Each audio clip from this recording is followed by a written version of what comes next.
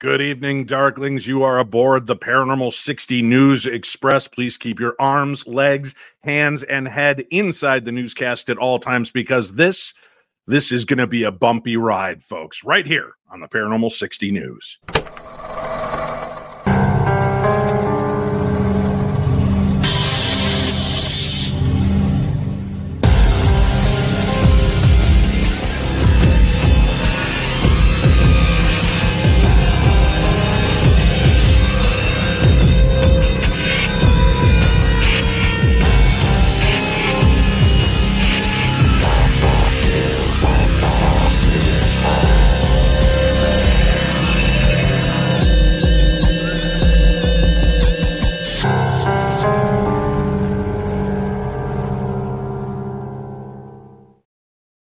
Oh boy, it's been a wild week, and I am so excited to be here tonight with all of you to share the strange stories. We're going to break down not only the case of the Miami Mall melee where alien presences were witnessed, we are also going to discuss afterlife laws and effects.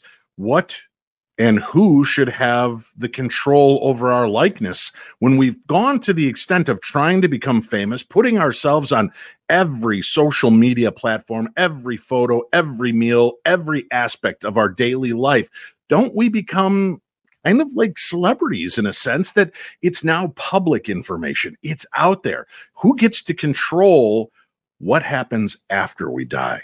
And the resurrection information that they're going to start utilizing. We'll talk about that a little bit later on. I also have a very interesting story regarding a new moon shot that just took off and some strange things that have taken place with that. We'll do that in just a few moments. But first, ladies and gentlemen, let me introduce to you the Paranormal 60 News crew. Chachi has the night off. Joining us in his place, the one, the only, the greatest American hero, the Colonel. Good evening, sir.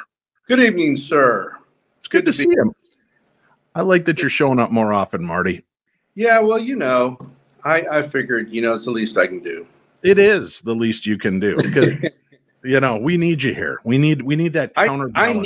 I need to be here. Yeah. Yes, you do. As he drinks another shot of beer. Ladies and gentlemen, the paranormal detective, Greg Lawson, author of the Mothman memoirs. Yeah, that's it. Like that, right? Isn't it? Yeah, that was good enough. Oh, yeah, close. Yeah, a lot of M's there. Greg is here. A lot of it. Greg, welcome back to the program. Good talk. All right, and here we go. Sweet Tea is back in the house to save the pregnant pauses and lulls. And I'm really getting worried because I gave Greg the grandstand this evening. Tonight, he gets to launch into the first story as an investigator, law enforcement. I say law enforcement. I don't know why I'm suddenly talking like Mr. Haney from Green Acres, but I wanted him to weigh in on this Miami alien melee and really lean into this heavy because that's all people have sent me all week. Are you covering this? Are you going to be talking about this? Can we expect the Paranormal 60 crack news team to tackle this story with the right amount of intelligence? I'm fine. Thank you, Dave. Yeah, good to see you, sweetie. You got drink? I do. What have you got? I'm having a Captain Collins right now.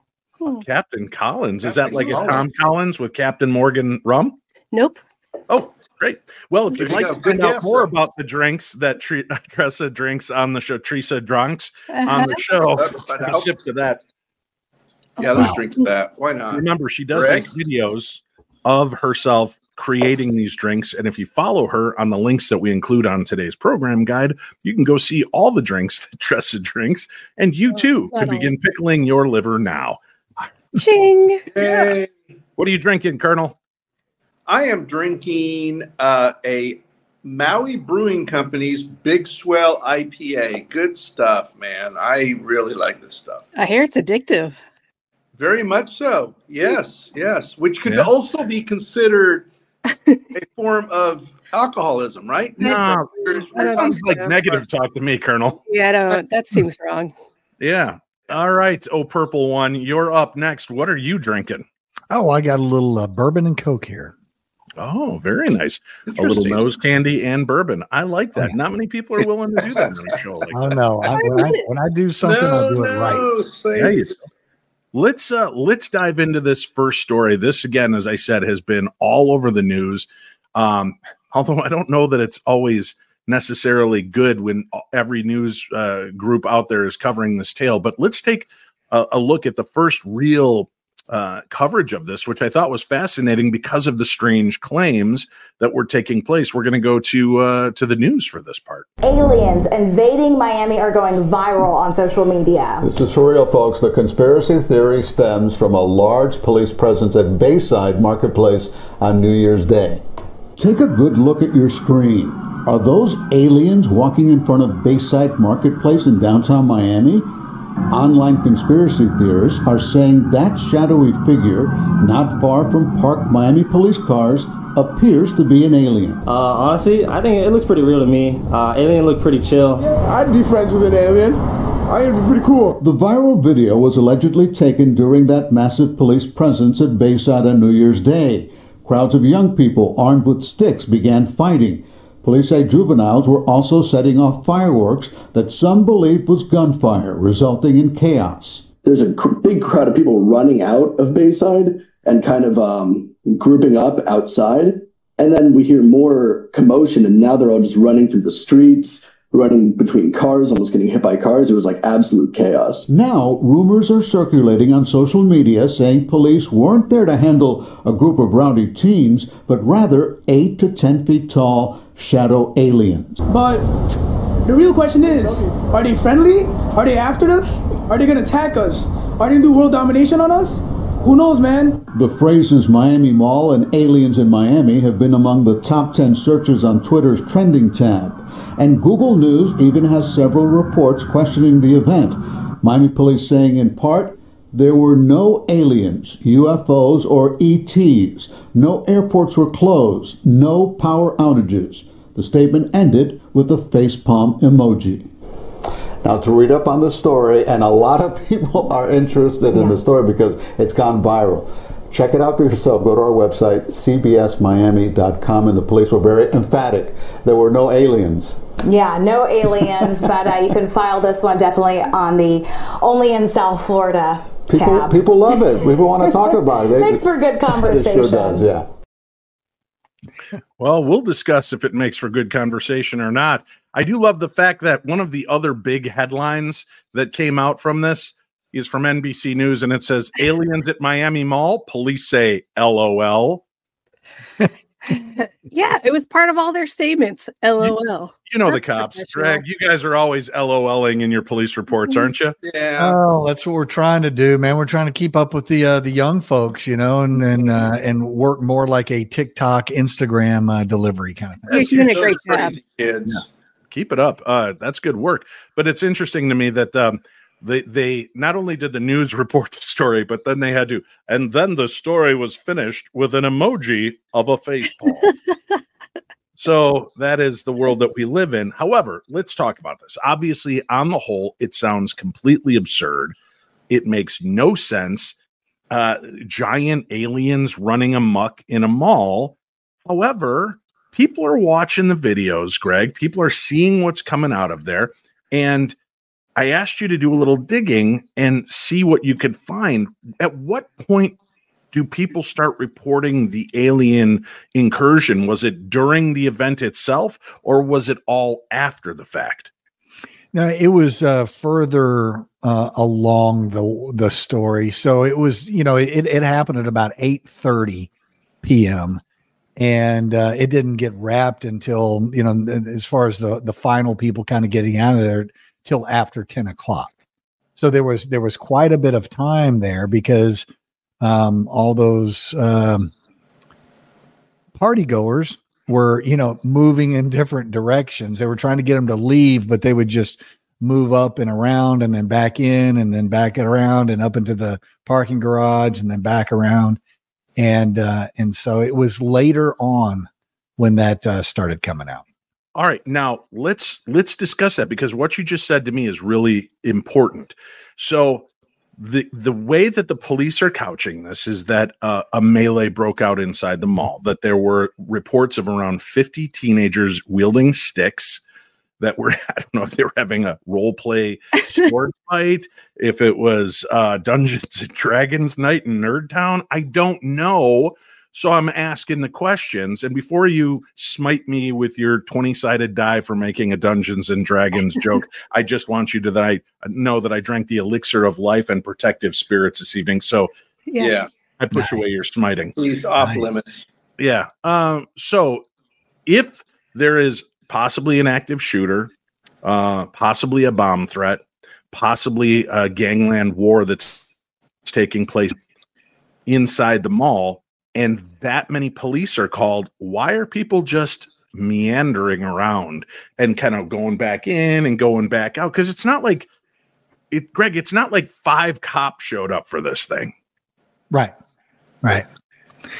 So people are an odd bunch at this point. People are strange. Yeah. I was When they're with strangers. Yeah. I was in a situation where I had my firearm out, and I'm giving directions to a young man that's laying on the ground in front of me, and my partner was in the process of handcuffing him. And there was a group of guys that were walking up behind me, and I was saying, "Hey, could you walk around? Hey, fellas, could you walk around? Hey, could you walk around?" Nope. They just walked right through my scene, and one of them looked at me and said, "What up, pimp?"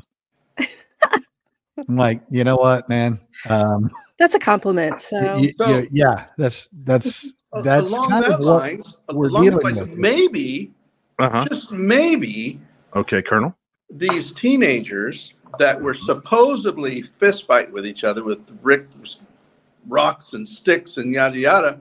Yeah. Maybe they're being beaten the hell out of the alien. Did anyone think of that? That is part of what was being said, but why did they carry sticks in? Did they know that aliens were going to touch down? And I know it sounds like we're being flippant, but these are some of the questions we need to talk about. Now, Greg, I appreciate your story, and I know you're right. People are ignorant idiots, and especially when it comes to law enforcement, it seems they've lost all respect. They don't care if you're holding a gun. They don't. They just do what they want to do. But that's dealing with 2 cops. In a situation when there's 3 or 4 of them, maybe you're not as intimidating. But let's take a look again real quickly at the police presence.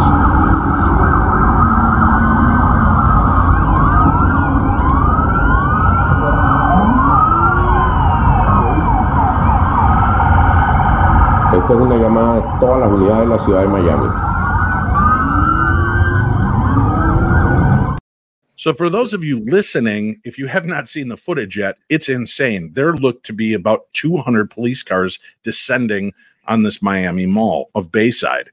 And again, 1 cop, 2 cops, 3 cops, maybe people are not as intimidated, but when you have 200 police cars coming in and you've got 3 police helicopters flying overhead, filming this, it again seems like in the current environment, people would scramble to get out of that, get away from that area.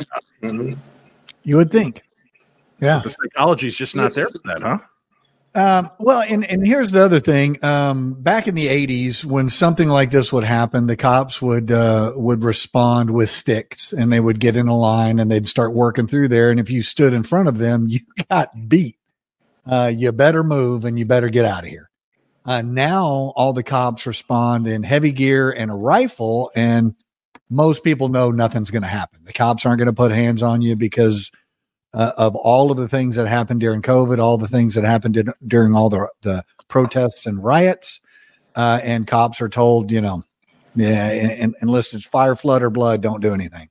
Just stand there, try to use your police presence to intimidate them to leave. So then why send the first wave of the cavalry if they're not really going to have any power to do anything in that sense? Well, and that's where you have to go back and look at the original 911 calls. And this kind of takes a lot of the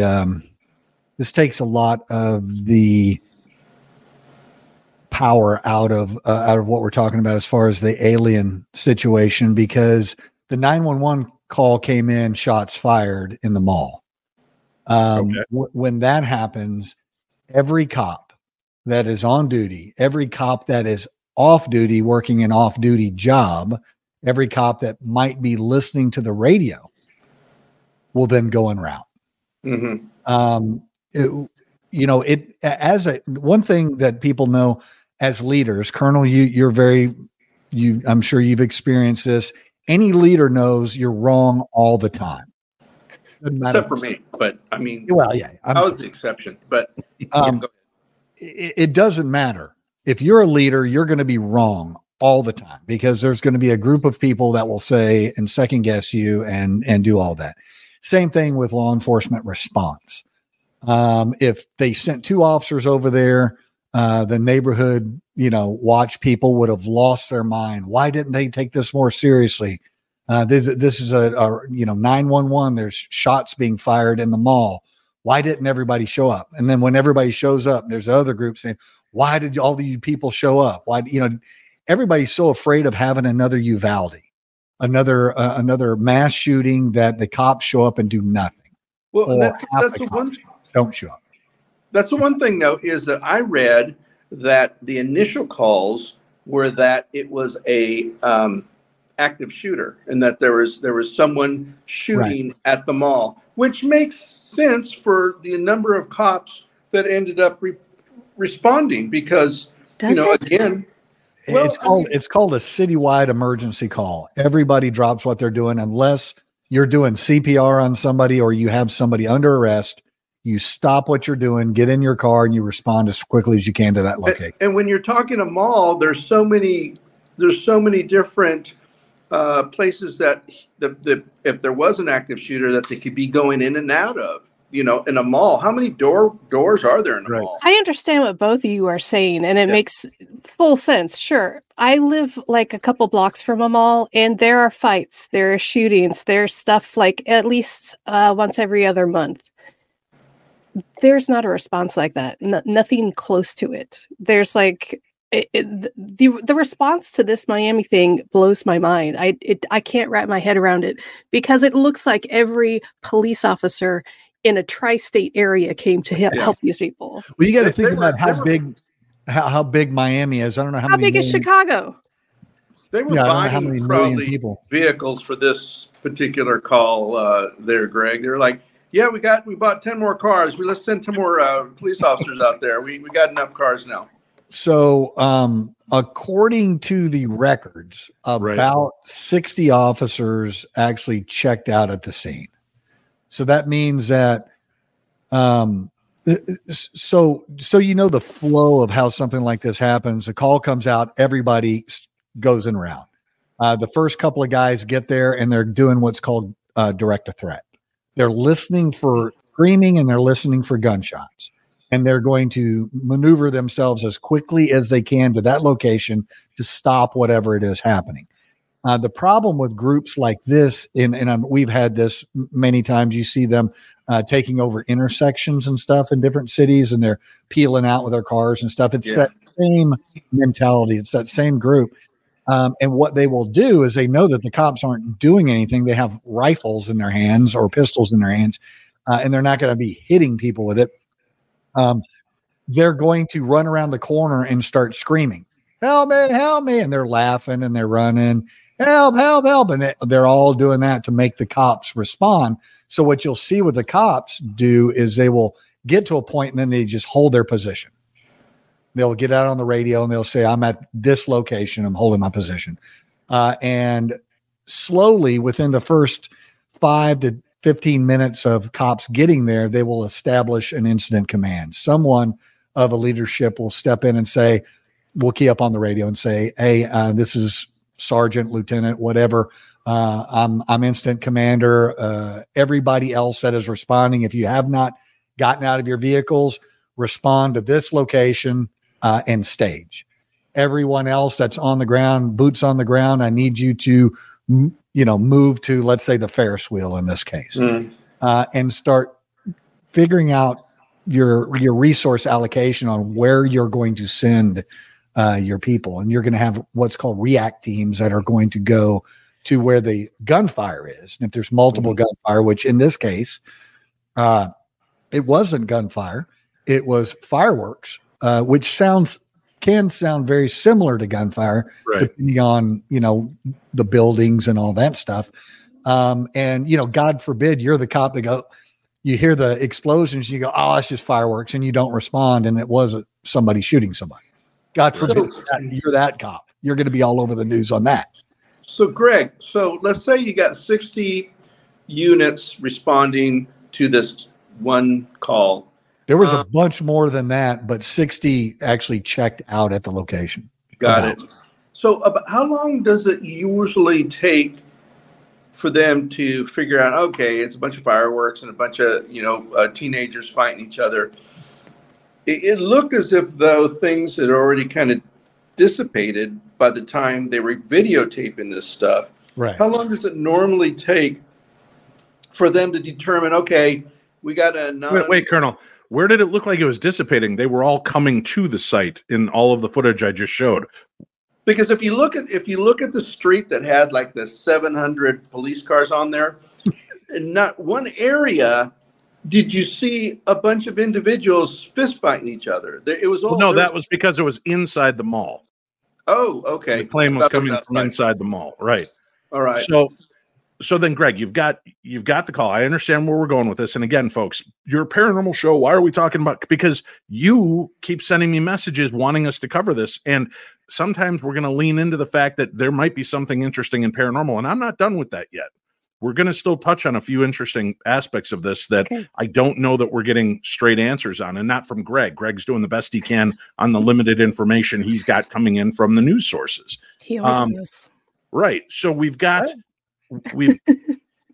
this information. Here's the video that is circulating of this. And again, for those of you listening, I apologize. Go check out this episode or Google Miami Mall alien outside, and you'll see this image. And it's pretty interesting and compelling. I'm going to show that footage right now.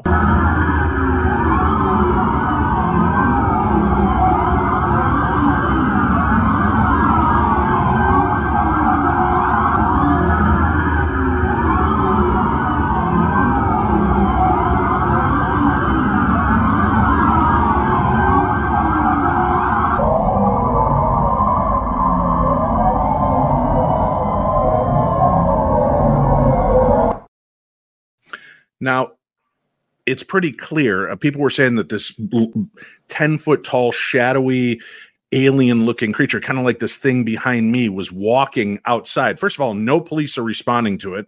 Right. There's no spotlights hitting it.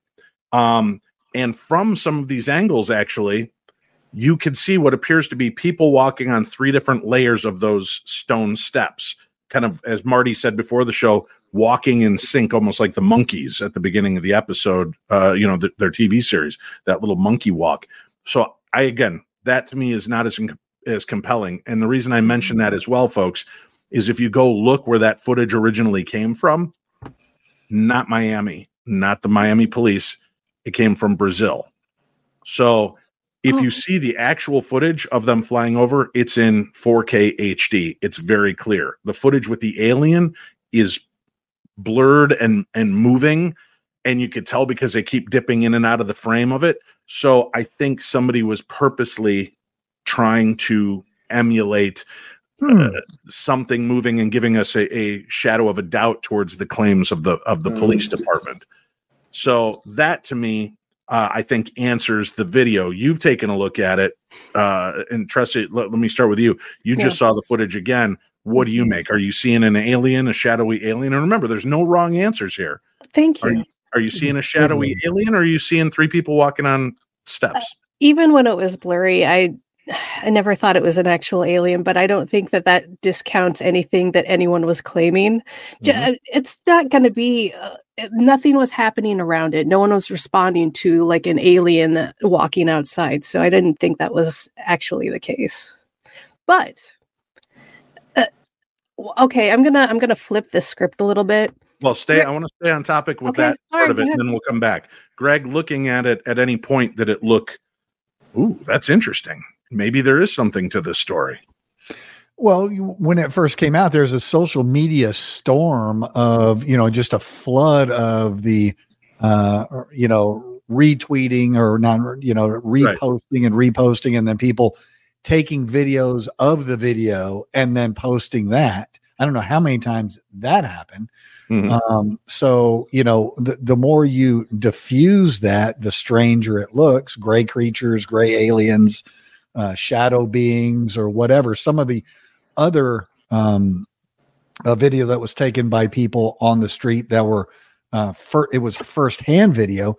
You can see some of those shadow people, their shadows actually ended up, the shadow people were very tall, and they ended up merged with other people's feet that were walking along. It was amazing. I don't know how that happened. So it's clear when you say shadow people, you're meaning the shadows from people moving. Yeah. It was right there on the video, but when you crop it, it looks really cool. Yeah. And that's one of the problems, right? All the hoaxing that people will do. There was a lady, I won't use her name. She professes herself to be a remote viewer and just went down in detail of all the stuff that she saw to confirm. And there are some people that do remote viewing that look at things that happened in the past as opposed to current or whatever. And that's what she was doing, which is very convenient since there's so much information coming out of what was going on. And she got everything right. And I was like, man, I've worked with several remote viewers, and, it's usually a little fuzzy. It's usually not spot on. So that lady really needs to be hired by the government. She could do great. She was tapping into aliens, man. They have good high frequency. Oh man, she is good. With that said, I want to, and we're going to start to turn some of this, and I'll come back to you, Sweet Tea. But Greg, being an investigator, being a detective, part of your job has been questioning people, watching them tell their story. I found online what looks to be an actual eyewitness account of what was taking place. I don't want to weigh in on my thoughts on this video at all, but I'm curious. I would like you to look at it. And this isn't a joke. I promise you, this is an actual piece of footage from one of the eyewitnesses. I would like you to weigh in on it after the fact and tell me if it seems legitimate to you or what about it stood out to make it seem implausible. And I want people to understand, we don't know this man. I'm not putting him under personal attack. We're certainly not trying to mock anybody that might have mental conditions, if that's what Greg is to deem he is witnessing or it looks like. So I just want to put all that out. So we're very, this is not meant to discredit a human being, but to look at the different elements of an eyewitness account. And here we go. What happened? We all saw what happened, and it's pretty serious. It's been a few days, and our whole family's processing it. But I think we've kind of accepted that we were a part of this weird experience and moment. So basically, what happened was I was there with my brother Brian, and my sister and my nephew. We were looking for shoes for my nephew. And then we see a whole crowd of people outside the store, just running out in a direction. So, as soon as we saw it, we were like, oh shit, what's going on? So we immediately ran out with our nephew, and we picked him up and we ran out and we followed the crowd. And then about like a few seconds later, as soon as we started running, my nephew, he's autistic, so he was pointing behind us and he was saying blankie, which he'll usually say whenever he feels unsafe or scared. And he was pointing behind us. So me and my brother, we look behind us, and then we see these 3 9-10 foot tall creatures. I'm not gonna say aliens. Everyone keeps saying it's aliens. I'm not saying aliens because I don't know what it was. None of us really knew. All of us stopped in our track. We, a whole bunch of people were pointing at it. There were other people running. There was a crowd. As soon as it made itself more apparent, it looked like it was glitching. Not like a computer pixelation, but like a wavy glitch. And whatever maybe was covering them had, unveiled or whatever. Yeah, it looked like a glitch, man. Like a weird glitch in the Matrix or whatever. And and then you could see it in its full form, all three of them, and then they were all black. You saw eyes, and you could faintly see like lips, but I was about like 20 feet away, because obviously everybody gave it distance, right? And they're tall, so we all just like looked at them. They were just standing there, and the thing that was a little bit weird, well, it was clearly like observing us. It was sentient, right? Like, or whatever. I mean, I don't know, but it was aware of us. It looked at us, the whole crowd, and then as soon as it started walking with its big legs, like kind of like it started like almost glitching again, we all ran.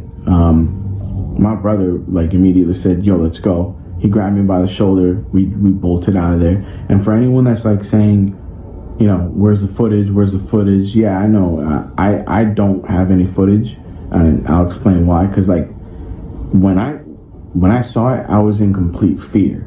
It was something that I completely froze, man. I don't care if I sound like a bitch about it. Like, I froze. And I don't care who you are. I feel like when you're seeing something paranormal, it's different than when you're seeing a fight. Yeah, you'll probably want to record that and put it on WorldStar or whatever. When you see something paranormal, that's different. Because your reality, you can't comprehend what you're seeing. A fight, you kind of get it. Two people are fighting. You can comprehend that. Something like this, none of us could comprehend. Your first instinct is like, it ain't to like take out your phone and start recording. Your first instinct is like, I've never seen this before. What is this? Is it going to hurt me or my family?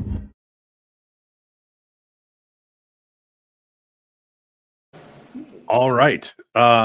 Interesting. I would like your initial take on it, Greg. By watching this gentleman tell his story, what were your thoughts? All right. So when you're watching a video like that, it's a little bit hard to tell whether somebody is being truthful. There's cues that you look for. And now I can tell when Bill Clinton is lying on video, but as far as allegedly lying on video. Allegedly lying. So this man is, there is a theory that when you look to the right, that you're tending to create your story. And he was looking to the right about 40% of that video. He had a real distraction, whether that be a physical distraction over here that he was looking at notes on what he wanted to talk about, or whether he was actually searching for his story as he was doing that. Could have been somebody over there, could have been an extra screen, and he was watching himself as he was doing the video. But there was some major distraction, whether it was a physical distraction or whether it was a mental distraction, that he was creating recall as he was doing. Okay, so let's take his observations. Yeah. So if that was in fact happening, you had a number of 8 to 10 foot beams that were in the middle of the mall somewhere. Wouldn't you see like people like just hightailing it out of that mall, out of any door they can find? That's what he said at the beginning of the interview, Marty. He said people started running like crazy, and when they came out to look, that's when they saw these things. They were running out of the store in the mall, not out of the mall itself. No, I think he was watching people running out of the mall from inside the store he was in. Okay. Yeah, that's why he was drawn out there to take a look. But I agree with you. But we all react differently to certain situations. But continue your thought process. Let's see where this goes. So I didn't see gobs and hundreds of people running out of the mall when they had this video showing over the mall. You see like all these, the number of. Thank you. Nope, that wasn't me. There we go. That's a live connection. By the way, so you're telling me that there's not one police officer that had his body cam on? Sure. Right, hold on. Let's go back to where did they all go? First of all, they might have been running towards. We don't know from that footage because we're not from that area. We don't know if that's the back of the mall, the service area. We don't know if there's a parking ramp and people were running to their cars to get out of there. And then it was surrounded by cops, so they might not have been able to even get out, because I don't know if the cops are cordoning off the area in case there is an active shooter. They don't, it's kind of a lockdown situation. So, Greg, would that explain why you don't see torrents of people pouring out of this mall? I mean, that could be one. The main thing is, though, is this event happened over about an hour and a half period, and we saw 6 seconds of video. Right. So now right. And that's another good point. What I thought was fascinating about this gentleman telling the story was that there was kind of an earnestness to it, and him even saying, I'm not going to say these are aliens, but there was definitely something off about these. I thought that was an interesting tact. And you have to excuse us, folks. Marty's in Hawaii, and he is in using his phone for this, so he keeps cutting in and out. I'm not dumping him like I normally do jokingly. He's just losing connection. But he seemed very earnest about it. He seemed to be deliberate in his explanation of why he didn't take the video, which I thought was interesting. It gives a really good element. I had that same experience when I was at Trout Lake, Washington, and I saw that living craft in the sky. I had a camera phone. Of course, it was a flip phone, which would have taken a 2-megapixel video and would have just looked like a blurry blue light that would have been useless. But in all honesty, I did not want to take my eyes off of it to even fumble for my phone. I was trying to process what I was seeing, and I did something I didn't expect to do. And Marty, you might find this interesting. Again, not being an outdoorsman, being in an unfamiliar environment at night where I am watching something glowing and swimming through the sky, I began to run towards it. So the normal, I would have thought, oh, I'd have just dug a hole quick and climbed in. Because that's it. But I felt compelled to, and what am I saying? My brain was trying to process it. So I was doing things, and in the moment I was conscious of, why are you running towards this thing? And I grabbed this girl that was there looking for UFO and craft as well. And I'm like, look. And I'm trying to, and she's like, let go of me. She did not want to go towards this thing. I was going at it at breakneck speed. I was, 16 years younger, slimmer, and faster. So, by breakneck speed, I mean, I was ambling slowly through the wilderness. But I thought it was interesting that he has that moment. You're not thinking, I need to videotape this. You're trying to breathe it in, like, what exactly am I witnessing right now? And if you're witnessing 8 to 10 foot, 12 foot tall beings, and don't send me emails, oh, I would have, I would have been the first to videotape everything. And nope. Until you're in a situation where your paradigm has been shattered, you cannot tell me what you would do. I don't believe it. I don't believe it. There are cops that have seen tragedy unfold before their eyes that are left speechless and unable to move. There are armed service people that do the same thing, because they will see the tragedy of war in a way they weren't prepared for. And your initial reaction would be, well, you cowboy up and you bring out the gun and you start taking out the bad guys. And sometimes the concept is just, my brain can't process the system that I'm watching right now.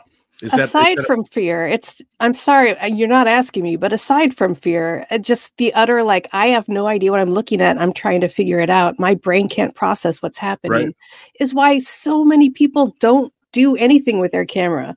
That's why I find it more believable when they don't have footage, because there's so much going on in their head. They're not thinking about cameras. But it also shows the frailty and fallibility of eyewitness accounts, right, Greg? Because if you're witnessing a shooting, you're seeing something you might not have ever seen or witnessed before. Your brain's trying to reconstruct this thing in your head. You remember, I think he was dark skinned. I think he had gray hair. It can stymie the brain. Am I correct on that assumption? Is that why eyewitness accounts have become so unreliable when it comes to testimony? Sure. And when you watch the man that just did his testimony, if I was watching him as him being a victim, I would assess him one way. If he was my suspect, I would assess him in a different way. And that's one of those things, people say, well, what if somebody's lying? You know, how can you tell? They look up to the right, they look up to the left, down to the left, don't make eye contact, do make contact, whatever it is. It's all of the above. It's applied to the person and to their situation, not just, you know, oh, well, he didn't make eye contact with me, so he's lying. No, that's not how this works. It's much more complex than that.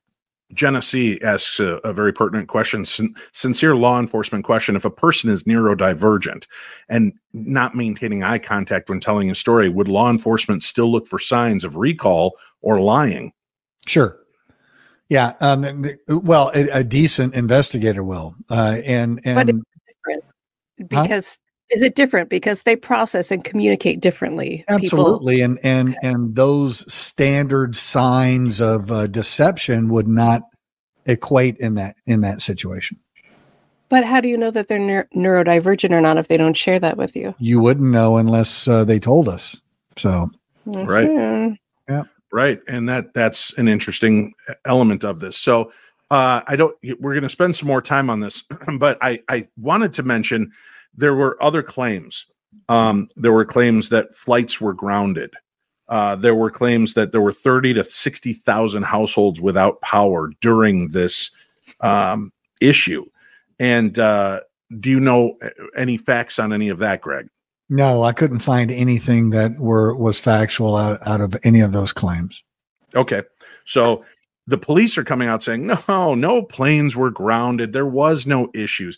They're saying there was no power outages. There was no anything taking place. So I find that kind of fascinating. However, with that said, I did uncover this article. Says flight delays reported nationwide after issues at Miami Air Traffic Control Center. Tampa International Airport tweeted almost all flights in and out of TPA are unaffected, but Miami was affected. The article goes on to say, and this is from the New York Daily Times, flight delays were reported, and this is on January 2nd, the day of this incident. Flight delays were reported across the USA on Monday after issues at an air traffic control center in Miami. In response to customer complaints and social media posts bemoaning the delays, the Tampa International Airport attempted to clear the air. Florida airspace is not closed. Miami air traffic control is having a few issues at the moment, but almost all flights in and out of TPA are unaffected. Please contact the FAA for further info.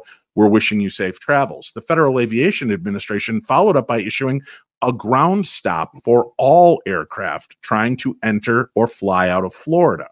So for the police and law enforcement to say no flights were affected that day or night, that nothing took place, but yet we have New York Times reports or New York Post reports saying that there was that issue. People may have, and this isn't telling me what time of day the article came out, that could have come out that morning or mid-afternoon, not during the time of the incursion or the issue at the mall.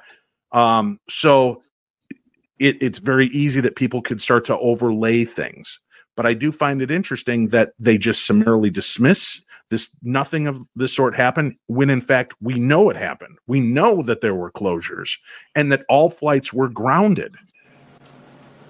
And even if it was a different time, who's to say that that wasn't affected by something that happened later on or earlier? Right. Now, that's an interesting element of this as well. Now, Greg is somebody who's a detective. When the police are coming out and saying emphatically, this did not happen, and we have proof that it happened, and FAA can say it happened, the flight towers say it happened, and there were did it happen at 6 p.m. or did it happen at 10 p.m.? Right. That's what we're saying is there's no time on that. So there is that element of could they have been superimposing this logistic onto the story? But and that's what I couldn't find is any correlation at the times that this was happening that they had. But then why would law enforcement not say we had issues at the airport earlier this afternoon that have no impact or association with what took place this evening?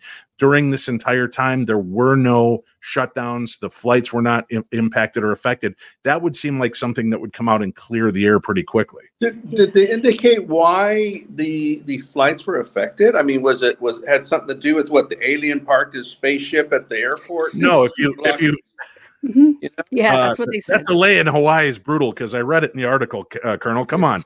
They said that they were having technology problems, which is also an interesting element, right? Because around flight towers and other places, and Greg, you know this researching for your UFO books, there have been a lot of claims that this type of activity can impact and affect radar, can affect ground instruments, can affect quite a few things, which is what happened in O'Hare Airport back in 2006 or 7 when they closed down the airport with something hovering over it. It was China or Japan, I apologize, a few years after that shut down their airport not once, but 3 times in a week because there was something hovering over it and messing up the instrumentation. So these are true cases that are, again, out there. The funny thing about the O'Hare story is that it was pushed off as a strange cloud cover. Well, if there was one strange cloud, you can fly around one strange cloud. Well, pilots have never dealt with clouds before. So no, I know it's very weird. Not a really common thing. So it's funny that you say that. So what often happens with public information officers, and it happened in the Roswell situation, is they investigate it, find out there was nothing to it, and they don't write a report, and they go, yeah, it's a non-event. Why am I writing a report for a non-event? Nothing happened. Well, what about this? Nothing happened. That didn't happen. But it would have been easy enough to make a call to the Miami Airlines or Miami Airport and say, have there been any closures? Yes, we had closures all day due to some technical. Well, we can tell you this. There were technical issues at the airport. It closed it down. And but that had no impact or effect during the time of this issue. Exactly. That's what should have been done. Yet, I mean, and that's the problem when people don't take what some people would consider a ridiculous claim seriously. Like, okay, you say aliens are there. Well, let's make sure that they weren't or they were. Let's do a little bit of investigation. We're going to find out more in the next. In the next probably 3 or 4 weeks with some body camera footage, we'll find out a lot about this. And where's that? Huh? Well, that takes a while. You don't just get that immediately. I understand that. So and that's what a lot of people get developed at the drugstore, and it takes. Yeah, what a lot of people don't understand is when you look at body camera footage. Listen to this. Let's say there's 60 officers and they have an hour and a half a piece of body cam footage. Every second of that body cam footage has to be reviewed and redacted for any signs of businesses, license plates on vehicles, juveniles walking by, anybody not involved in this. It all has to be redacted. So they're going to fuzz out everything.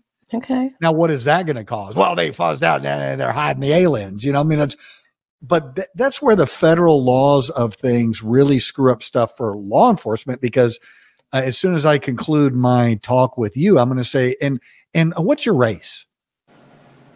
A quarter of the people that I ask that lose their minds and scream at me and tell me I'm a racist and everything else. What does that have to do with anything? It has to do with Civil Liberties Union requiring it and making the federal government make us track it. It's them doing it, not me. It's a federal law. I have to do that. Otherwise, I can be charged with a crime by not keeping these stats. So all right. Let's get off that aspect of it, because I don't want people then starting to talk into the racist aspects of this, and that's not what we're here discussing. Aliens. Although, I was afraid by typing in aliens in Miami, I was going to get many articles that I did not want to see. Thankfully, that didn't happen, because this story is all anybody's talking about. Let's do a quick round robin. We have to go to a quick commercial break. We've got more to discuss. Greg, aliens or not? What do you think took place in Miami? I'm on the fence on this one. I can't imagine there being aliens and not 50 of those kids over there videoing them with their cameras. Okay, Colonel, where do you sit? I'm saying not. Yeah, I'm thinking there's just, All right, Sweet Tea. I'm saying I don't know, but I'm leaning aliens. I will tell you this again, like that gentleman said in his conversation, I don't want to say aliens, but I think that something maybe more interesting happened than we know about, that is not just teenagers running amok.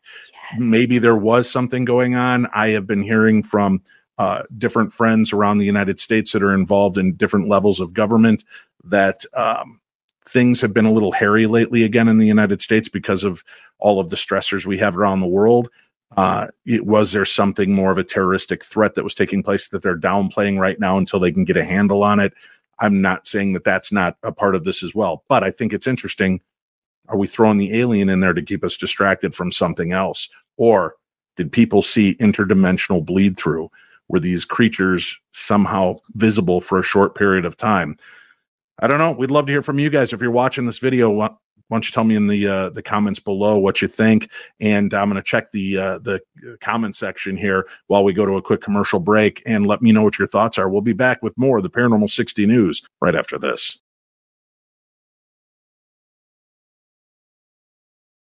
In winter's grasp, a chilling tale unfolds. Wanted Magazine's issue 40. Secrets to be told. Al Capone's ghost, in shadows it creeps. A spectral mobster, where darkness seeps. 14 signs of a poltergeist's might. Haunting whispers in the silent night. Pascagoula UFO, 50 years gone by. A cosmic encounter, reaching the sky. The ghost train of Tate Bridge echoes in the mist. A phantom journey where souls exist. Wanted Magazine issue 40 is out now. Available from selected outlets and bit.ly/Haunted Magazine. Don't be normal, be paranormal. All right, we are back. Thank you very much for being here with us on the Paranormal 60. Reading the comments, there are some other interesting elements people are bringing up. You don't need the body cam footage. Every store has video cameras now. Every store has security cameras. The mall has eyes in the sky because slip and falls. They've got to keep an eye on all that. When do you think we will start to see some of that footage? Wait, I have a question. Well, hold on. Let me get that question answered from Greg first. Have you ever watched security camera footage from from a store? They don't spend a lot of money on that, and it is grainy, horrible. Not in the store, but the malls do, because I used to sell the digital media to malls and to casinos so that they did have a clean eye in the sky, because people slip, people fall, people are trying to take advantage all the time at places like malls. So that footage is better than what you might get over at the TJ Maxx. So if these things were running amok in the center of the mall, when do you think we'll actually get the chance to see that video footage of either there's something there or not something there, Greg?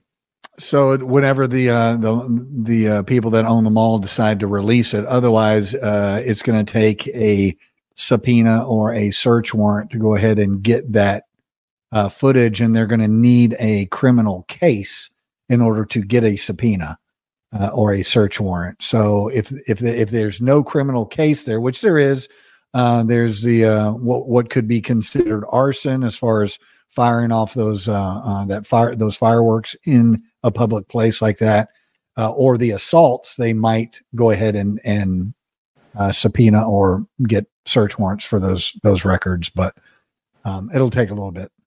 All right. Or do you think we're going to see them on TMZ sooner? Probably, yeah. If there's going to be some money involved, right?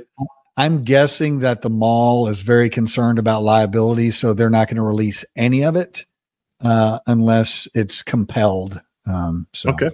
All right. Sweet Tea, you had a quick question. Thank you. Is there footage of this teenage fight? Yes. Yeah, and actually, we can prove for sure that it is at that time and place, or does it just look like?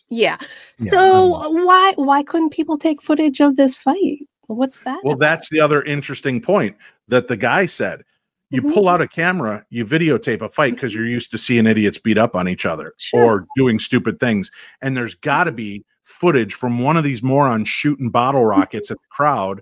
Because they're proud of it. They're idiots. They're proud of the shenanigans. So you're right. That footage should be out there just from the idiot perpetrators. Yeah. Right. Where's that? I don't know. It takes a while for, believe it or not, it takes a while for law enforcement to get that stuff. Oh, I'm not talking about law enforcement. I'm talking about the idiots that are just like been at the mall. uploaded. You would think by now it would be out there. And they'd be proud of it. She's not putting you under fire. No, I am. This is wow. Greg has nothing to do with this. Sweet Tea, don't make me put you in a timeout. Let's interesting. We're going to keep talking about this case as more develops, and as we hear more about it, we'll do that. I want to make sure that we move on. We've got a couple other important things to cover here tonight as well. But before we do that, let's clear our palates. Dan Aykroyd in the news again this week. I've had a chance to interview Mr. Aykroyd twice about his work in the paranormal field on his first DVD that came out in the early 2000s called Dan Aykroyd Unplugged on UFOs.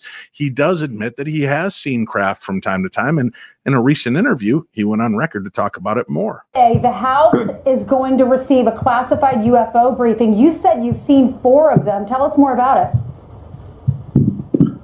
Well, the most spectacular one that I saw was about 50 feet away from me and on the 23rd floor of a hotel in Montreal. There were no lights at all. It was just a big gray object. It looked like the Macy's Day Parade balloon. And of course, there was no balloon there in Montreal in February when I saw it. And my friend and I were sitting there, and she looked up and said, "What's that?" We looked out the window, and there was this big gray object, 100 feet long, 50 feet high, with it looked like a bunch of grapes underneath it, and it just sat there, and we got a good look at it for about maybe a minute and a half, and then it kind of turned slowly, no sound, and it just drifted off. We ran out into the hall and saw it drift over the St. Lawrence River. Now, that thing was not a helicopter, was not a meteoric bolide, was not any kind of aircraft. It was right there, present right in front of us. Whether it was occupied or not, who's operating it, I don't know. I can't say that, but I know what I saw, and I know I had a witness with me, and I know that was a very vivid sighting of something that. Well, here's what's even better. Some kind of command. The House. I do love, and the reason I wanted to play that is I love that because that's how I felt having my first interview with Aykroyd. When we talked about his documentary, I got 3 questions out in an hour. He does not want to be interrupted when he's on. Now, here's a man that is neurodivergent and has Asperger's, and he is very hyper-focused when he gets into telling these stories. And you could see that in his face as well as he was relating that information. Let's take a jump to the left here. And I've got a case I'm going to talk about at the end of the episode because it's a shorter story that I find compelling that also has to do with space and the moon. But first, I sent our Randy correspondent, Sweet Tea, into the world of, I don't know, just trying to make it sound. Correspondent? Randy might not have been the best choice. No, I meant for you. Wiley correspondent, Sweet Tea, into the field to investigate an interesting case and story that was breaking, talking about our image and who we are, what happens after death. Sweet Tea, what have you got for us? Well, a company about 2017 developed technology to make loved ones, people, whoever, live forever, basically. They take your public image, everything you post on the internet, they collect it, and then they take AI and they make you live forever, basically. And a professor, Dr. Masaki Iwasaki, did a study about it. And he's like, what do you guys think about this? He just wanted to know the ethics of what people thought about it. And overall, people are like, if the deceased gives the consent to have themselves live forever in this fake reality, it's all right. Like 50% were like, yeah, that's fine. But 3% of the people in this study were like, if there's no consent, it's fine. We just want the people back. Yeah, I think that's weird. It's a very, very small number, but 3% of people are like, screw consent. So, I'm sorry, I got a cold. So he's just trying to figure out a way to make this ethical in death. If he wants people to be able to opt in or out of AI regeneration once you're dead. And there's so many implications to this, like holograms. There's so many celebrities that have gone on tour after death as holograms, which is icky to me, and it's not going to be a real experience. It's going to be like watching I don't know, Cars. I don't know, animated movie. I like watching Cars. So it's a fascinating aspect, right? We put ourselves out there. We want everybody to see every meal we've had, our feet at the beach, what kind of drink we're drinking. We share every element of our days now, and it is out there in perpetuity. And, you can make legacy accounts on things like Facebook and Twitter so that if I were to pass away, somebody has permission to lock down my account or continue and keep it going. So that to me is an interesting element of this. But then we look at the fact of, okay, what about having all that data and information out there? Now, up front, and we did a talk on this about a year ago. I had a guest on who was developing this technology so that you could actually even have phone calls with that person, because they would download the voices and conversations, and they wanted you to have them in life. So like, I really want to have these moments again with the Colonel and Greg and Sweet Tea and Chachi. So I would give all this audio. Well, then he would listen to the way we talk to one another. He would listen to the way that we interact with one another, and the AI would learn. So we would probably get much snarkier responses than, having a one-on-one conversation because of the show, but it was pretty compelling. And I know Winnie was working along with the company to try to understand something, and they were letting her do it. And she would get messages from me, text messages from me, and she could text back and it would respond as me. And part of it sounds icky, right? Part of it sounds weird, but then I sit here on the other side of 8 years since my mom passed away, and what I would give to be able to pick up the phone on those days when it's shit. And I pick up that phone and Mom, I just need to hear you there. Oh, honey, everything's going to be, hearing that voice. Now, it's not my mom, but it's information that they got about my mother from the videos, the audios, the text messages between us. It's essentially reconstructing her in a digital format. I'm conscious of the fact I'm not talking to a living being, but you're also talking to a guy who sits in dark rooms with an audio recorder trying to talk to voices.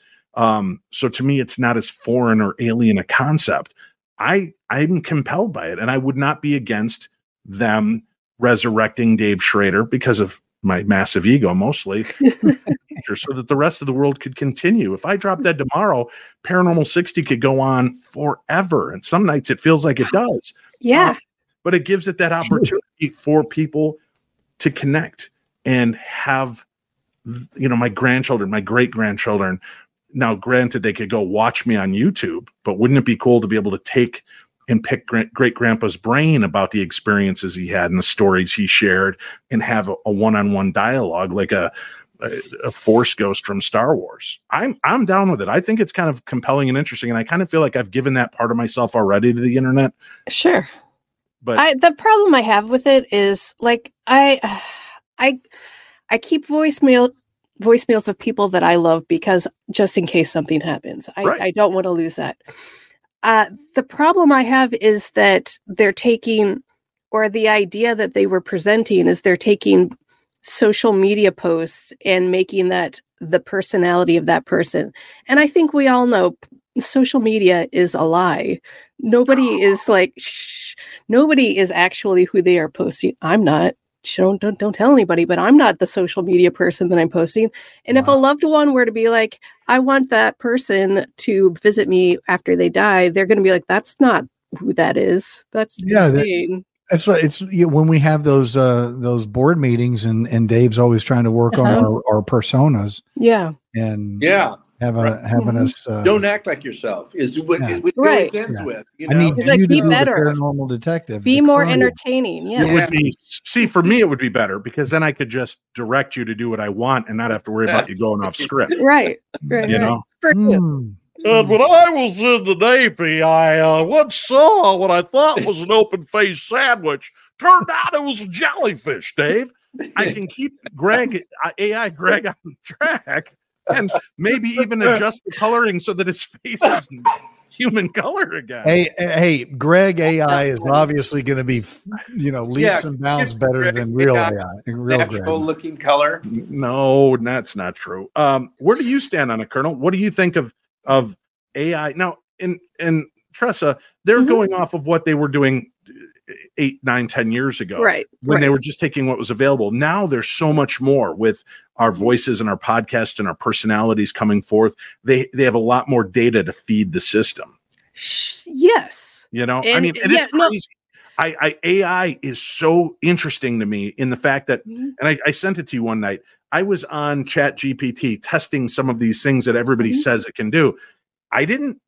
I wasn't even logged in as me. And all I did was say, write me a story about Doctor Who and Dave Schrader from the Holzer Files having a journey. And it spit out a story and had my personality down pretty damn good. Yeah. I was heroic, handsome. I mean, it's like they were looking at me through the screen, just creating this image. Yeah.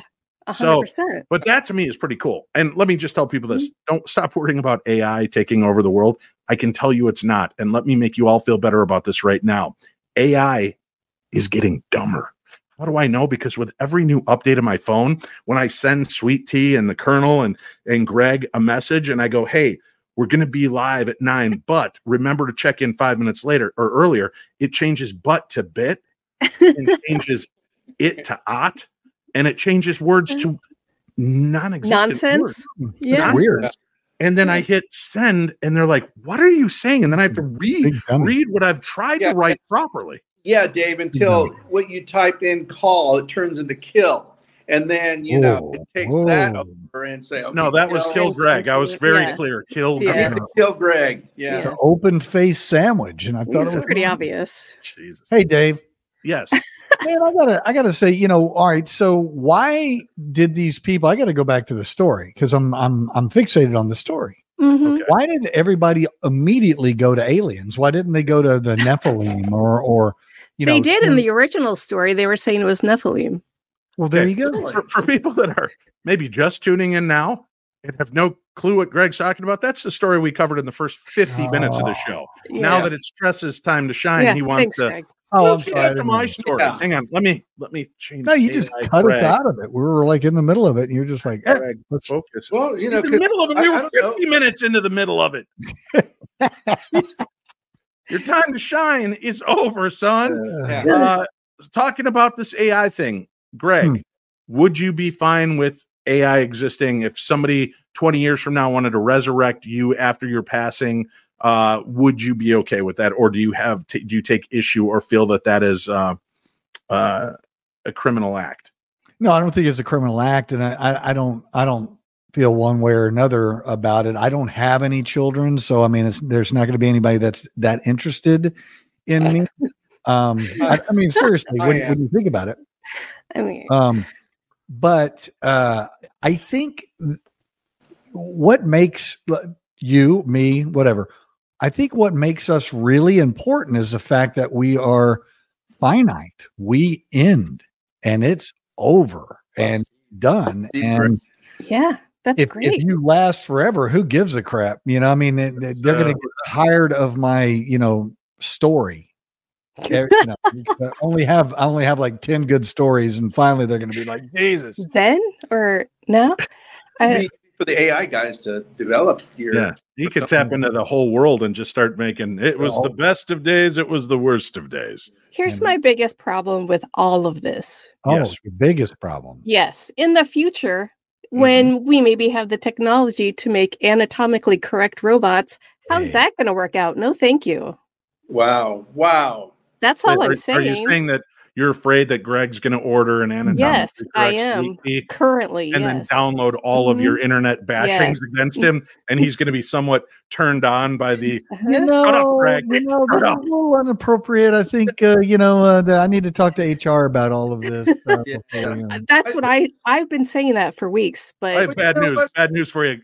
Chachi's our HR. Oh no, we're in trouble. Yeah. So the thing is, though, is that I'm not sure why Sweet Tea has such issues with it because, quite frankly, off the air, she tells us to shut up, and she drinks just as much. So it's not like it's a change. That's true. That's true. Yeah. No, but the problem she has is that an anatomically correct robot version of herself and her personality might someday end up in Greg's closet. Oh, Put a ball gag in. That's all I'm saying. All right. My God. You know, Sounds weird. I think you need to talk to Lynn about that a little bit, just Dave. jumped You might right want to there. clear that up. That's with why I her. said it was going to be in the closet. I'm not the one being weird. It's you and your future self. Maybe your AI self. I don't know. That didn't help at Let's all, go Dave. into this. Well, this was an interesting story that came out again this week. And there's a few cool layers of this. We'll wrap up quickly before we say goodnight. On January 8th, 2024, a rocket was launched as a part of Astrobiotics Peregrine Mission 1, carrying 62 titanium capsules that were filled with human DNA and cremated remains to be deposited on the moon. There was another 268 capsules that were sent into deep space to orbit the sun forever. The payload included hair samples of former presidents George Washington, John Kennedy, and Dwight David Eisenhower, contributed by an anonymous donor. Star Trek cast members James Scotty Doohan, DeForest Bones Kelly, Nichelle Uhura Nichols, and Star Trek creator Gene Roddenberry were also sent up there DNA samples and parts of their ashes. Also, sci-fi author Arthur C. Clarke was sent up there. Now, this is where it gets kind of interesting. They're going to shoot off. You think, that's awesome. Arthur C. Clarke, the Star Trek characters going up into space, the final frontier. We're sending the first president of the United States, an element of his DNA, to space. Our president, very first president, which is still up for debate because there was actually 3 or 4 presidents before we acknowledged Washington as the first, but I digress. It's interesting to me that there is that element of wow and wonder and how cool it is. Then the other part of me is, why are we just sending more crap to go drop on the moon? It's like, yeah. And then if we ever do colonize the moon, will we build like a town square around that memorial that's holding DNA samples of all of these famous people? And how long till somebody breaks into it and recreates weird amalgam of Scotty and Bones all in one person? I don't know. George Washington's hair. Right. Now, here's the element that I thought sounded interesting. Indigenous groups, including the Navajo Nation and the Maori leaders, have expressed strong objections to that mission. The concerns primarily focused on the use of the moon for human burials, because the moon holds a revered place in their traditions. Leaders of the United States' largest tribe of Native Americans sent a letter on December 21st to NASA and the U.S. Department of Transportation objecting to plans for human remains to be carried aboard the rocket in order to be laid to rest on the lunar surface. Bu Nigrin, president of the Navajo Nation, requested the launch window to be delayed until tribe leaders can meet with NASA and other government leaders to discuss their concerns. So that, to me, is an interesting element. In response, the White House convened a last-minute meeting last Friday with the Navajo Nation to discuss their concerns, even if it may be too late to stop or alter the mission, which it's never too late. The sacredness of the moon is deeply embedded in the spirituality and heritage of many indigenous cultures, including our own, Nygren said in the statement. The placement of human remains on the moon is a profound desecration of the celestial body revered by our people. Interesting. Now it's kind of a religious element of desecration, but since nobody owns the moon, right? At what point do we draw lines in the sand of, well, this is acceptable, this property is a national park or forest, this, we have to maintain burial mounds, but we have to preserve the moon without human remains. To me, this was just a fascinating new wrinkle, and I again wanted to hear what you guys had to say on this. Colonel, let's start with you. Are you for it or against it, and why? Well, at first when you started talking about that, I'm like, well, just another situation where we're just dumping, things that we feel are important to us on the moon. Mm-hmm. But then as you continued on with the story, and it actually has a meaning to those individuals who look to the moon, mm-hmm. and it even has more, I think, even more reason as to why we probably should hold off on doing that. All right. Sweet Tea, what are your thoughts? I want all of the best things for all of the Star Trek people. However, we don't need to make the moon our trash pit, regardless if it's human remains or anything else. Just putting stuff there. It's fine. I just let the First Peoples have their thing. We've already crapped all over them forever. Just the moon is fine. It doesn't need more stuff on it. That's all I'm saying. Agreed. All right, Gregory, what are your thoughts? I'm not sure when indigenous people recognized the moon as a planet. That would be interesting to look at as far as they're calling it a celestial body now. But when these beliefs were very, very strong in their cultures, was it a spirit? Was it something else that they looked to that was something that was created in their imagination of it being a spirit or, man in the moon or whatever? So I'm with. Well, let's say it happened 5 years ago or 5,000. What does it matter if they consider it a religious place and a holy place? Why should it matter when they first took notice of it? All right. And again, you're not under attack. I'm just asking. Right. No. I think it's a belief system. If we start going down that line for everybody because we don't want to offend anybody, we're not going to do anything. I agree that we should. However, we do know that celestial bodies and stars and things like that do hold special reverence to everybody. Every culture across the world has feelings about that. So the idea of us depositing things, maybe that should have been more of a cross-cultural decision. Yeah, I don't agree with it. Yeah. I would just really like to know, that is a great ethical question that probably will not be answered on the P60. Not with that attitude. We've got enough drinks to talk about it. Wow. Well, listen. So here's where it starts to go off track. So they have this meeting with the Navajo Nation, right? Mm-hmm. The Navajo Nation puts their concerns out there, and we do it anyway. Here's where it gets weird. Despite the objections, the Peregrine mission proceeded, albeit with a technical setback soon after launch. The spacecraft experienced a propulsion issue following its separation from the launch vehicle, a Vulcan Centaur rocket. This anomaly raised concerns about the mission's success and the fate of the payloads aboard. Now, the first lunar lander the U.S. has had in decades is purging fuel and is going to run out of it in less than 40 hours. And this was a story from yesterday. That means the Peregrine 1 mission will not reach its target. Given the propellant leak, there is unfortunately no chance of a soft landing on the moon, Astrobiotic, the company that built the spacecraft, wrote in an update on X on Tuesday. Interesting.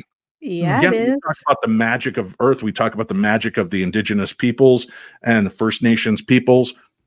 They come out with this statement, and I'm certainly not understand. I'm not casting aspersions or that they are wicked and sending black voodoo at the. But it's interesting that they have a problem with it, and it seems like the universe corrects. Yeah, isn't that the universe? Yeah, I love that very much.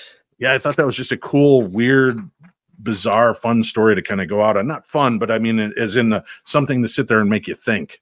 Yeah. I think it's a really bad idea to send our junk up there. But yeah, especially for those of us that bought property on the moon. How do you know it's not? How's that doing? My 42 I have I think it's 8 square feet that I own on the moon. Oh, wow. And I'm looking and I'm like, there goes the neighborhood. I've got these racist ex-presidents parked right next to my. It's crazy. What? Who needs that? Are you crazy? Now move over, James Doohan. Come on in, Scotty. Let's have a drink. Yes. But it's just weird to me. I'm surprised they didn't send his teeth up there. They were Scotty? never his teeth. No, Scotty?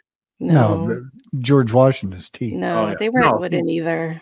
No, they weren't wooden. I think the top ones were a different material. The bottom ones were made of teeth of slaves. Yeah. Teeth of slaves. That's great. Yeah. He laughs. It's fun. Heck of a guy. Well, he's not laughing at it. He's just, it's one of those, oh my God, you made it out of slave teeth. That's genius. Well, that's what they did back then. It's so horrifying to think of the things that went on. Really? Since we're talking about space and death and life, I thought that'd be my last one, but I have 2 quick stories. Oh, and boy. we're not exactly at the P90 level yet that I like to be. Yeah. So let's talk about Shane MacGowan. Look at that guy. Shane MacGowan from the Pogues, the frontman, died at age 65 on November 30th after a series of devastating illnesses, including pneumonia, while surrounded by loved ones, including his wife, Victoria Mary Clark, who revealed his belief he was speaking to otherworldly entities ahead of his passing. Shane MacGowan is said to have been communicating with alien beings and dragons before his death. Victoria, 58, was quoted by the Daily Star Sunday saying that she and Shane had a strong ethereal life together. She added that Shane was communicating with dragons and alien beings. We're kind of space cadets together. Fairy Tale of New York singer Shane previously told how he was terrified of fairies. He believed they lived near his old family home in County Tipperary, saying that the beings would turn you mad if you set foot in their dwelling. Victoria has been posting regular updates on her Instagram on how she's dealing with grief since Shane's passing. One of her most recent messages on how she believes her late husband's ghost told her to play her guitar for the first time since his death. She said, "I haven't played my guitar since he passed away, but last night while I was trying to watch TV, I kept getting nudges from him to open the drawer of the desk. I kept trying to ignore the nudges and I kept trying to watch TV, but something wouldn't let me, and I had to get up and open that drawer. Inside the drawer was a plectrum, so I picked it up, and then I picked up the guitar and played a few chords, and it genuinely felt like there was an energy that was coming through, making up a tune. Who knows what we're capable of from the other side? I do know that it felt really good to play that guitar again." Oh, it's a feel-good story. Yeah. Chachi wasn't here to deliver it. It's a rock and roll story. Yeah, he missed out. And now let's talk about another rock and roll musician, Andrew Lloyd Webber. Woo-woo! Did he borrow that jacket from Willy Wonka? Why did you start laughing? Why? Yeah. He's a rock. No, he is. He is a rock star. Is Pay he? attention. I said it right in the opening. Yes. Yeah. Award-winning composer Andrew Lloyd Webber, known for his musical hits like Phantom of the Opera, once claimed to have shared his Eaton Square home with a rather mild-mannered poltergeist. In contrast to the typical noisy and troublesome nature of poltergeists, Lord Lloyd Webber's spectral housemate exhibited gentler behavior, such as neatly organizing theater scripts in obscure rooms. To resolve the supernatural activity, you heard that, to resolve it, he called a priest in to bless the house, leading to the poltergeist's departure. What? So you've got a poltergeist ghost who cleans up your stacks of messes. Don't get and rid put of them it. into obscure rooms so they're out of the way. And he's like, he's got to go. I can't have this. I'm not sure He's a great artist, but he's obviously an idiot. Well, I'll go with the second part. Yeah. Yeah. While Lloyd Webber may not have encountered ghosts in his West End career, reports suggest that London's theaters are commonly haunted. The Theatre Royal, Drury Lane, is said to host the Man in Grey, who appears in the upper circle only if a show is successful. Other haunted theaters include the Adelphi, haunted by actor-manager William Terrace, and the Garrick, reportedly visited by former manager Arthur Boucher. Dame Judi Dench and Sir Patrick Stewart also shared experiences of ghostly apparitions at the Theatre Royal Haymarket during various productions. Although it's unclear whether Lloyd Webber's poltergeist extended its presence beyond Eaton Square, the story adds to the intriguing tales of supernatural occurrences in London's historic theaters. Historic. Yeah. And if you want, get Patrick Stewart's new autobiography, the audiobook version. Yeah. It's like you're sitting there talking to your great favorite uncle, having a couple drinks, and throughout it, he just sprinkles ghost stories like they're nothing.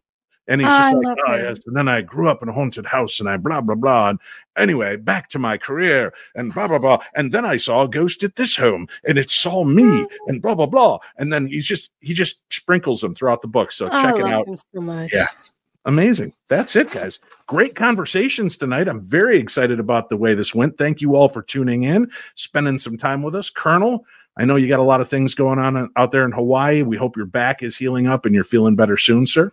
I am. Yeah, I'm feeling much better. Thank you. Thank you. To Chachi, you're in our hearts, buddy. He just took the night off. He's been really busy. So he'll be back with us probably next week. Paranormal Detective, anything exciting and wondrous going on in your world that we should know about? I will see Marty next week. We'll be in Florida Sunday through Monday or something like that. Oh, yeah.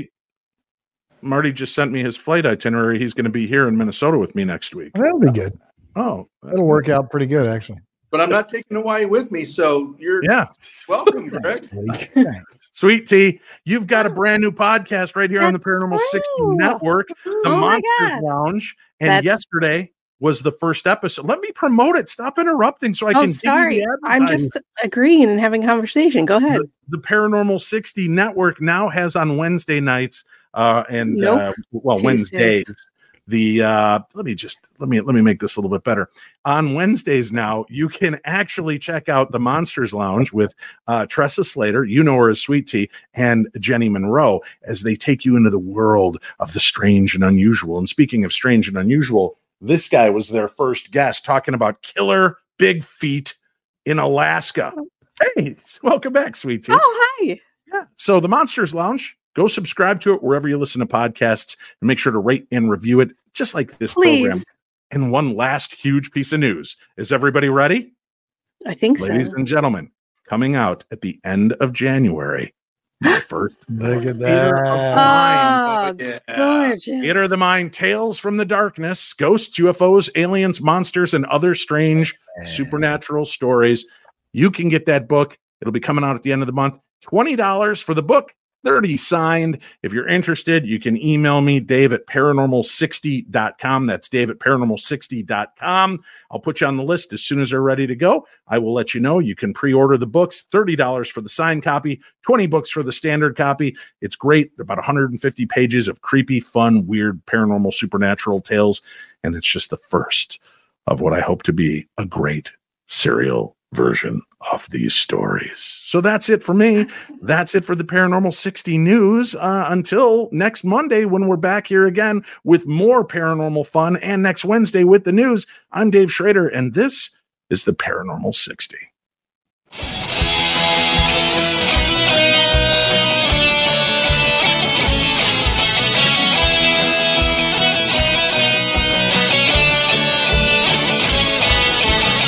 It's Wednesday night and I'm alone. The Paranormal 60's on. It's just for paranormal freaks like me, with poltergeist and ghosts and blues and UAVs. You miss a word, you do a shot. It starts to snowball and we laugh a lot. It's just like drinking with your TV friends. I'll be passed out before tonight's show ends, dreaming the aliens are taking me away. I'll go wake up till sometime late on Saturday. It's Wednesday night and I'm alone. The Paranormal 60's on. Schrader's on.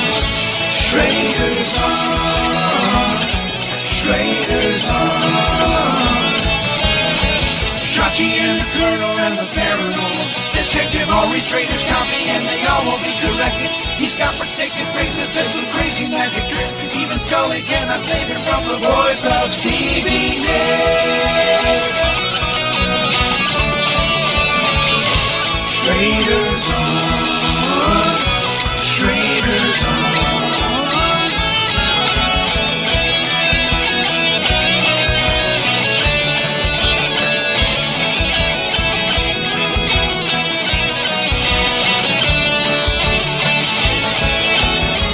Wednesday night, don't be alone.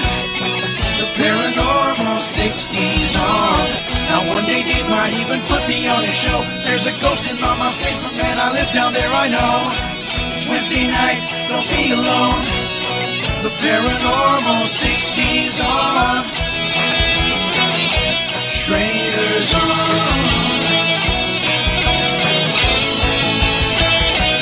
Words is hard.